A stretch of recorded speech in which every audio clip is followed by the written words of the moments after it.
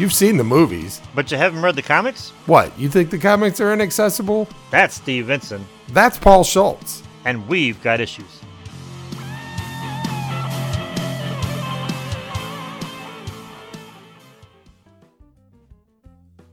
This is just from my perspective. Mm-hmm. There is a multi-billion-dollar industry called superhero movies. That's right. Right now. The Marvel Cinematic Universe is competing with the DC, whatever they're calling their cinematic universe. Wonder Woman's competing with Captain Marvel, and Endgame's competing with whatever version of that they have on the DC side to rake in the billions of dollars available. Every time one of these movies comes out, it breaks the records of the previous one, right? Yes. Which means everybody's into these what I consider to be comic book characters who weren't created yesterday or last week. or even 10 years ago. Or even 10 years ago. They were created decades ago. And despite your best efforts, I never got into comics, never read them, never even like picked them up to be like, oh, let me try this. Even though they were right there, I could have, but I just didn't. And I don't know why. I don't have an answer for that. I like the movies now. I watch the movies. I'm like, wow, these are great.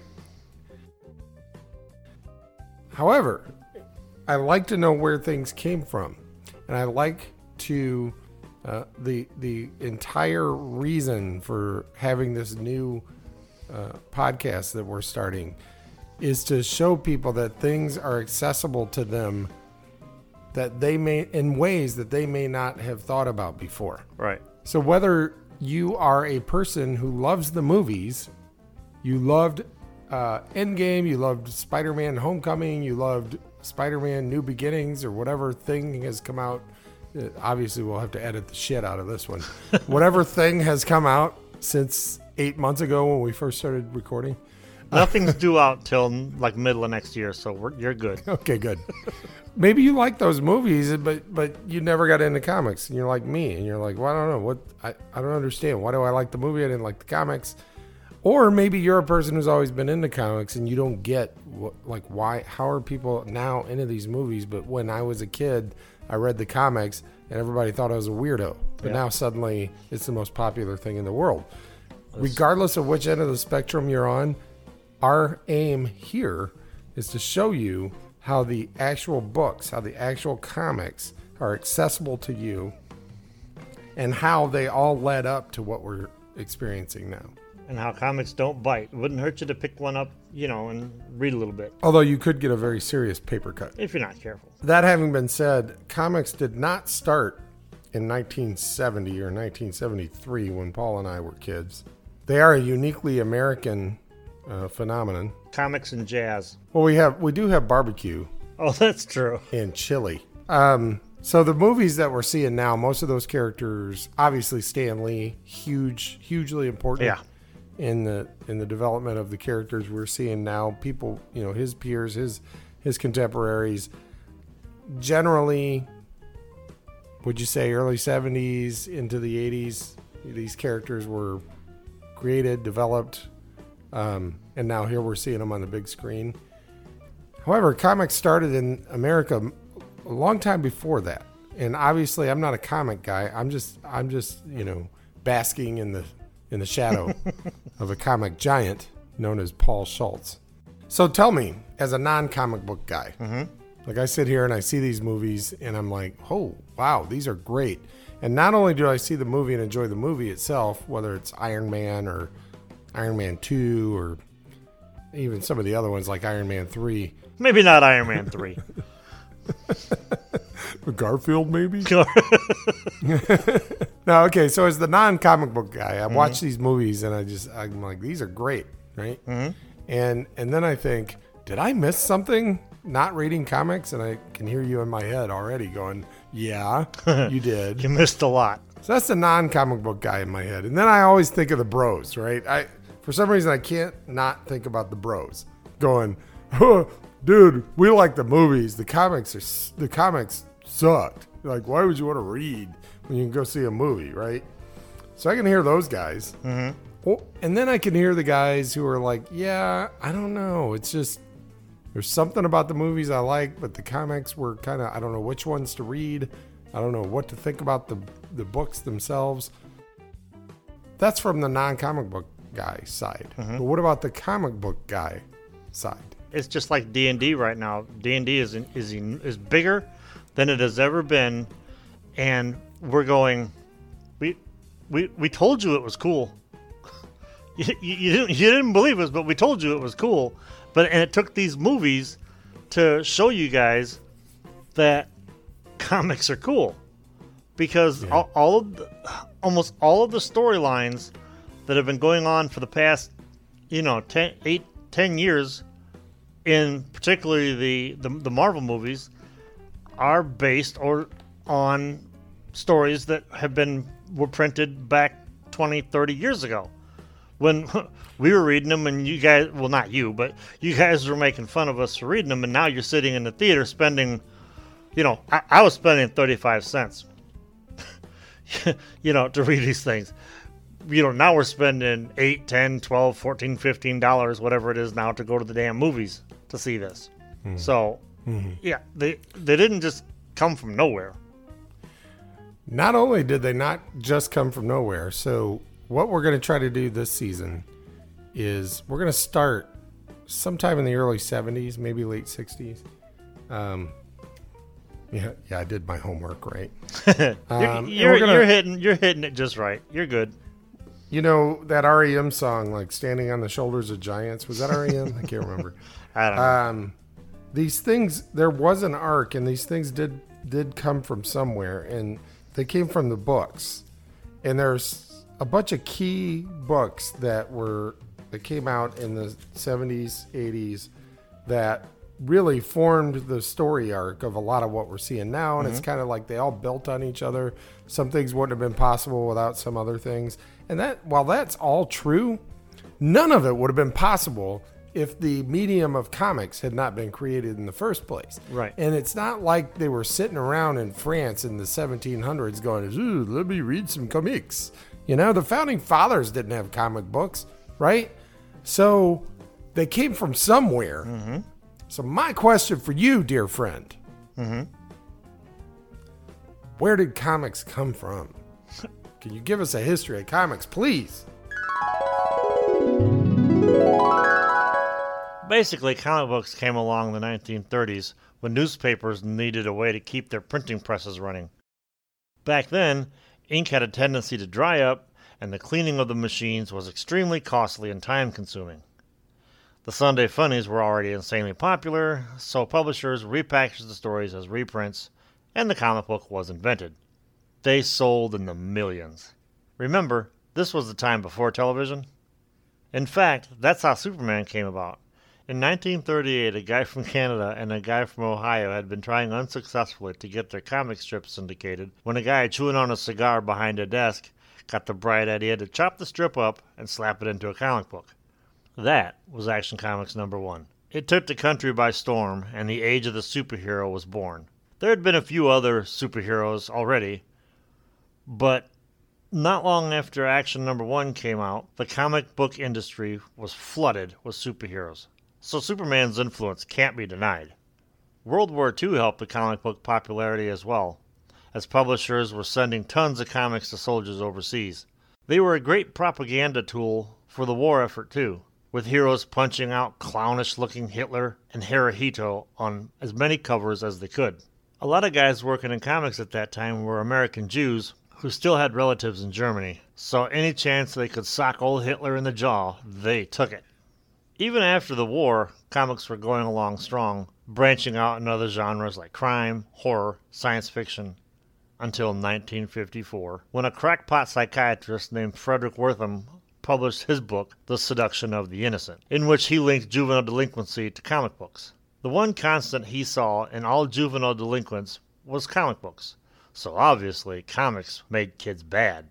That sounds like science, right? Never mind that, at that time, every kid read comics. Remember, most houses back then didn't even have televisions yet, so kids read everything they could get their hands on for entertainment.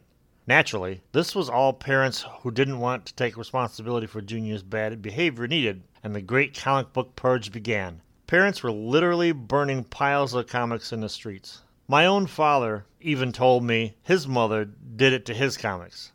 Ironically, Wortham and World War II are partially responsible for the current value of surviving comics from that time.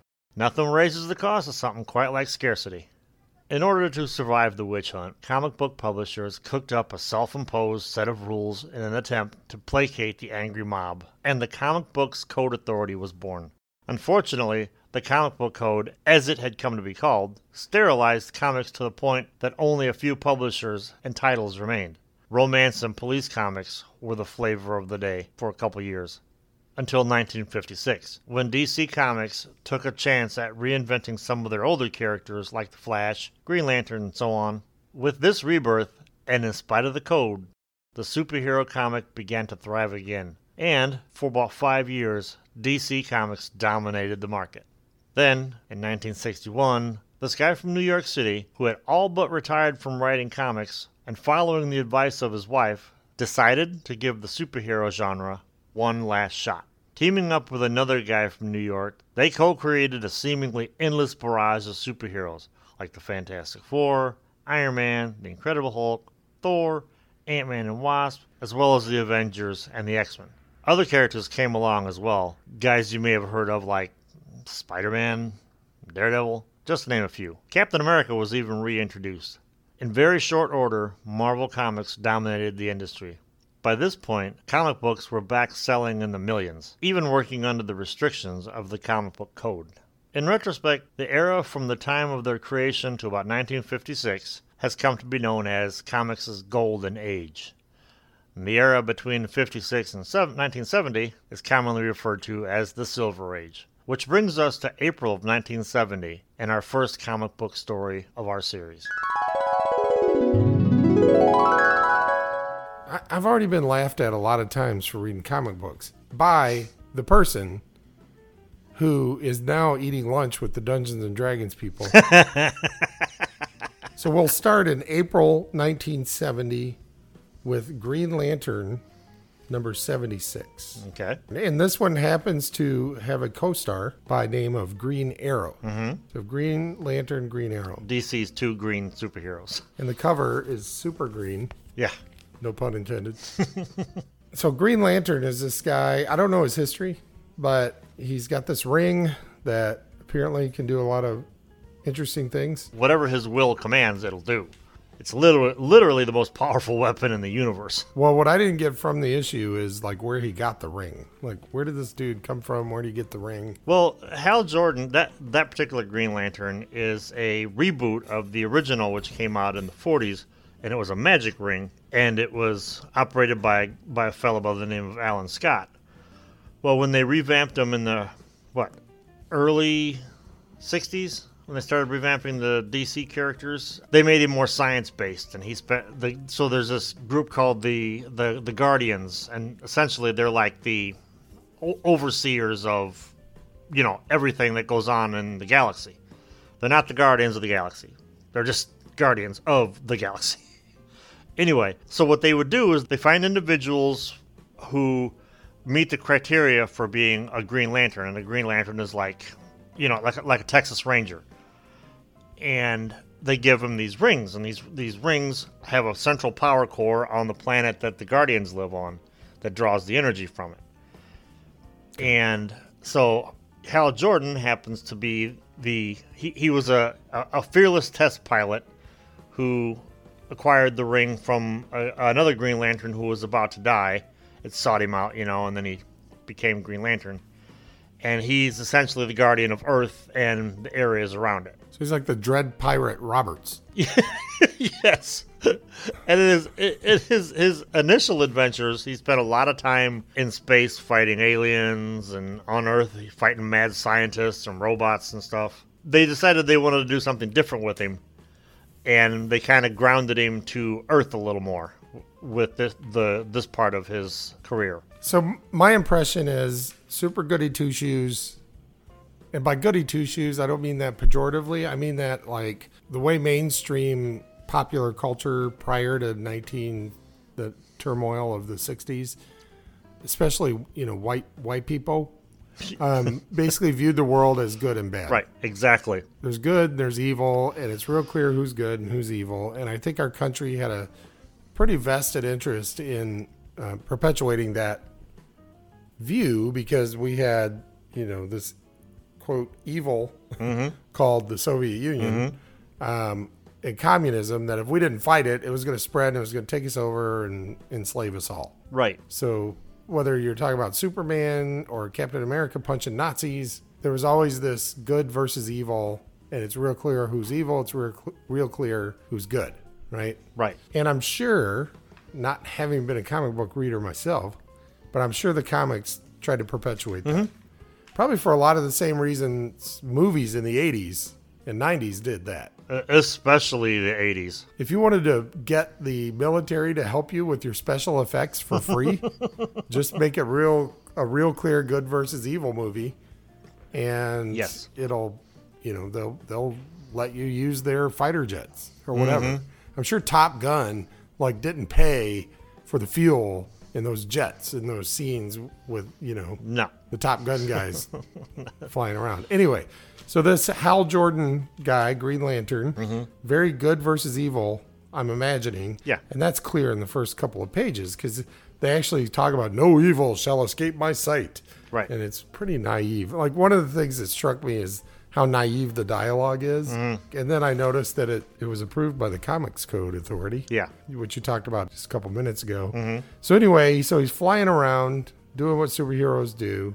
Sees some old white dude getting beat up by some dirty used hippies. to be some hippies and maybe a couple of black dudes standing around. And clearly these guys are picking on this guy, assaulting him. So he, Green Lantern flies in, captures the assailants, sends them off to jail.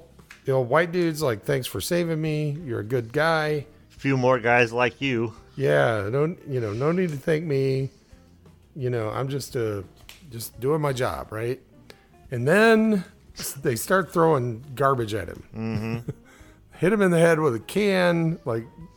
People are just throwing garbage out the windows, right? His first impression is oh my God, it's anarchy, right? What is this place coming to, right? So he protects the old dude, beats up a few more hippies, and then this Robin Hood looking guy shows up with his blonde goatee, and I thought he was a bad guy, that he was going to be a bad guy, because I don't know who this guy is. Apparently he's the Green Arrow. Yes. And is Green Arrow a character that we've seen before this time? He also came around in the, during the Golden Age, and they revamped him a couple years prior to this. But he wasn't really doing much of anything in the books, so because he didn't have any ongoing storylines or whatever, Denny O'Neil, the guy that wrote this, brought him in as kind of the socially conscious Jiminy Cricket. So he would be the guy who would come along and just clarify the moral of the story. Yeah. If Pinocchio was doing something stupid, Jiminy Cricket, steps in and explains to him. He says a little conscience, basically. So the original SJW, Green Arrow, comes along. So this is where it gets a little preachy, right? Because he goes, what are you doing? What do you think you're doing helping that old white dude? It turns out the old white dude is a slumlord, and people were just kind of fed up. And they were starting to accost the slumlord because he was actually going to kick people out of the apartment building so he could build a parking lot and make more money. But people are like, well, we got nowhere else to go. And one poignant scene, we see Green Lantern talking about how, he just goes around, he helps people. I'm just doing my job. I got a job to do. He's like, I'm just doing my job, right? And then blonde goatee, Jiminy Cricket, Green Arrow invokes Godwin's law. He's like, seems I've heard that line before at the Nazi war trials. So the original social justice warrior the first invoker of Godwin's Law. Yep. Denny O'Neil was a progressive writer. I'll just leave it at that for now. Then this wise old black man, the Bagger Vance of the comic world, comes out of nowhere and he's like, whoa. Hold on. Let me just ask one question here. This Mr. Green Arrow, you just step aside. He's like, look, Green Lantern. I'm paraphrasing. All right, you got a job to do, right? And apparently, based on what I've read, your job involves like helping blue skins and on some other planet, orange skins, purple skins, like all different color skins. Like you help all these people with all these different color skins. What about the black skins? When have you ever helped the black skins? And he's just like, I got nothing. So suddenly he's got nothing, right? Mm-hmm. And in less than a page, or as the comic puts it, in the time it takes to draw a single breath, the span of a heartbeat, a man looks into his own soul, and his life changes. See, this is everybody's dream on Facebook. If you could just give one good rant, right? Like people would just be like, oh, maybe I've been a dummy. So tell me, how do I help? Says Green Lantern. And that's when the old black dude's like, what? What am I, the advice committee? That's right. It's not my job to tell you how not to be racist. You want to not be racist? How about you start out by not being racist? Exactly. I mean, you start out by not being racist, and once you decide you're not racist, you'll know what to do. Which to me, it reminds me a lot. Like this happens to except for Tony Isabella, I think every other woke white dude has experienced that moment where they're like, all right, I want to be woke. Like you decide, first you're like, okay, I get it. It's time for me to be woke. So I need to go to a black person and ask them how to be woke, right? And it's like, I've seen this play out on Facebook more than once. It's like, what are you asking me for? Right? You asking me how to be woke? I'm not a white person. Like I'm a black dude. You're asking, you a white dude is asking me, a black dude, how to be white and not racist. I don't know how to be white and not racist. I don't come to you and ask, how do I be a black dude? Right? I mean, how can I be a black dude and not scare you? I'm pretty sure the dialogue would actually have gone down exactly that way if not for the comics code. Because sometimes I think, well, in the case of this one, this issue, and some other books we'll be doing, that code just ties their hands. You know, these guys are like, there's so much they want to put into this, but they can only say so much. So yeah, if they ever need a re-scripting of this, it'd probably go a little bit like that. We'll get Tony's help. From that point on, it sort of takes I don't know. I felt like okay, I got it. I'm like, okay, so you got this dude who thinks he knows good and evil, and like somebody opens his eyes. Mm-hmm. He's like, oh, so it's not as cut and dry as I thought. You got this, and it's funny because he confronts the slumlord. Mm-hmm. He does what every woke white dude does. He's like, oh, I know what I can do. I'll just go talk to my other white friends. I'll just talk to to other white people and explain to them. Like now that I'm woke, I'll just explain to my white colleagues like the situation and they'll get it. And then we can all be woke together. Right? That always works. I think they call that a white knight. In fact, some of the racist people I've seen on Facebook, that's exactly what they call it. Like they'll start spouting some racist bullshit and they'll get into a little argument with maybe even a person of color. And then some other white, like woke white dude will come along and like start arguing with the troll. And the troll will be like, oh, here's the white knight riding in on his SJW horse, white horse. You know, it's like, oh, for crying out loud. Anyway, so what Green Lantern finds out when he talks to the guy is he's an ultra capitalist. And by ultra capitalist, I mean one of those capitalists who has no idea. Well, they may know, but they don't care or refuse to acknowledge the fact that they didn't work for what they got. Right. But he's acting like he did. Like he's like, no, I own this building. I can do what I want with it. Right? I don't have to worry about what happens to the families that live here. You know, this is my building. I'll do what I want. He's like, okay, then I'll do the only other thing I know to do, and that is some violence. The one thing I know how to do good. Yeah. Along about that time, I started getting really confused because this blue-looking dude, like, starts going, like, apparently the Guardians that you talked about earlier, like started to interfere. They said, hey, we got some space bullshit for you to come do. And that, I got confused. They have that symbol. What is that? I guess is that the Green Lantern symbol? Yes. It's a lantern. It's a stylized lantern. Because if you're a Green Lantern, you're a member of what's called the Green Lantern Corps. Okay. So he goes out, goes on the assignment that they gave him, and then he's like, oh, well, his assignment was kind of boring. It was like, keep an eye on this galaxy over here or whatever. It's planet. Titan, dude. When they sent him to guard Titan, I thought, ooh, we're about to get into some Thanos. As Dan Aykroyd said in Ghostbusters, you never studied. I'm starting. Yeah. I'm trying real hard. You're gaining ground pretty fast. But Titan is a moon of Jupiter. Apparently some space bullshit was going on there. They're like, keep an eye on Titan. He's like hanging around Titan. Meanwhile, the woke Robin Hood goes after the slumlord, but it's a trap. Spoiler alert. Green Arrow goes after the guy by setting him up because he wants to get him, to some incriminating stuff on tape. But the tape gets damaged, so they're back to square one.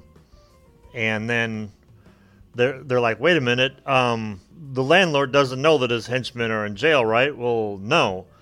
Well, then Green Lantern uses his ring that can do anything to make himself look like one of his henchmen to get the landlord to basically say that he hired these guys to kill Green Arrow. And of course they're being recorded, and there's a district attorney on hand who's been trying to get him for years, and it gets stitched up in a nice little like mystery TV plot. Got it. To me, it's almost like they could have. Don't get me wrong, I love this issue, and I love where this book went after, because Green Lantern and Green Arrow stayed teamed up for quite some time. They could have ended this issue just with the old black man talking to him, and that would have been a great just dun dun dun kind of ending, like what's going to happen next. But they still had to tie it up in a nice little mystery to catch the bad guy. Then there's this epilogue. Dude, you're killing me by bending that comic like that. Oh, sorry. Well, I was going to say it got a little preachy. Because the Guardian dude who is supposed to be in charge of Green Lantern, who gave him his powers, apparently, that comes along is like, you disobeyed orders. You were supposed to stay up by Titan and take care of business over there. And Green Lantern's like, oh, I'm sorry.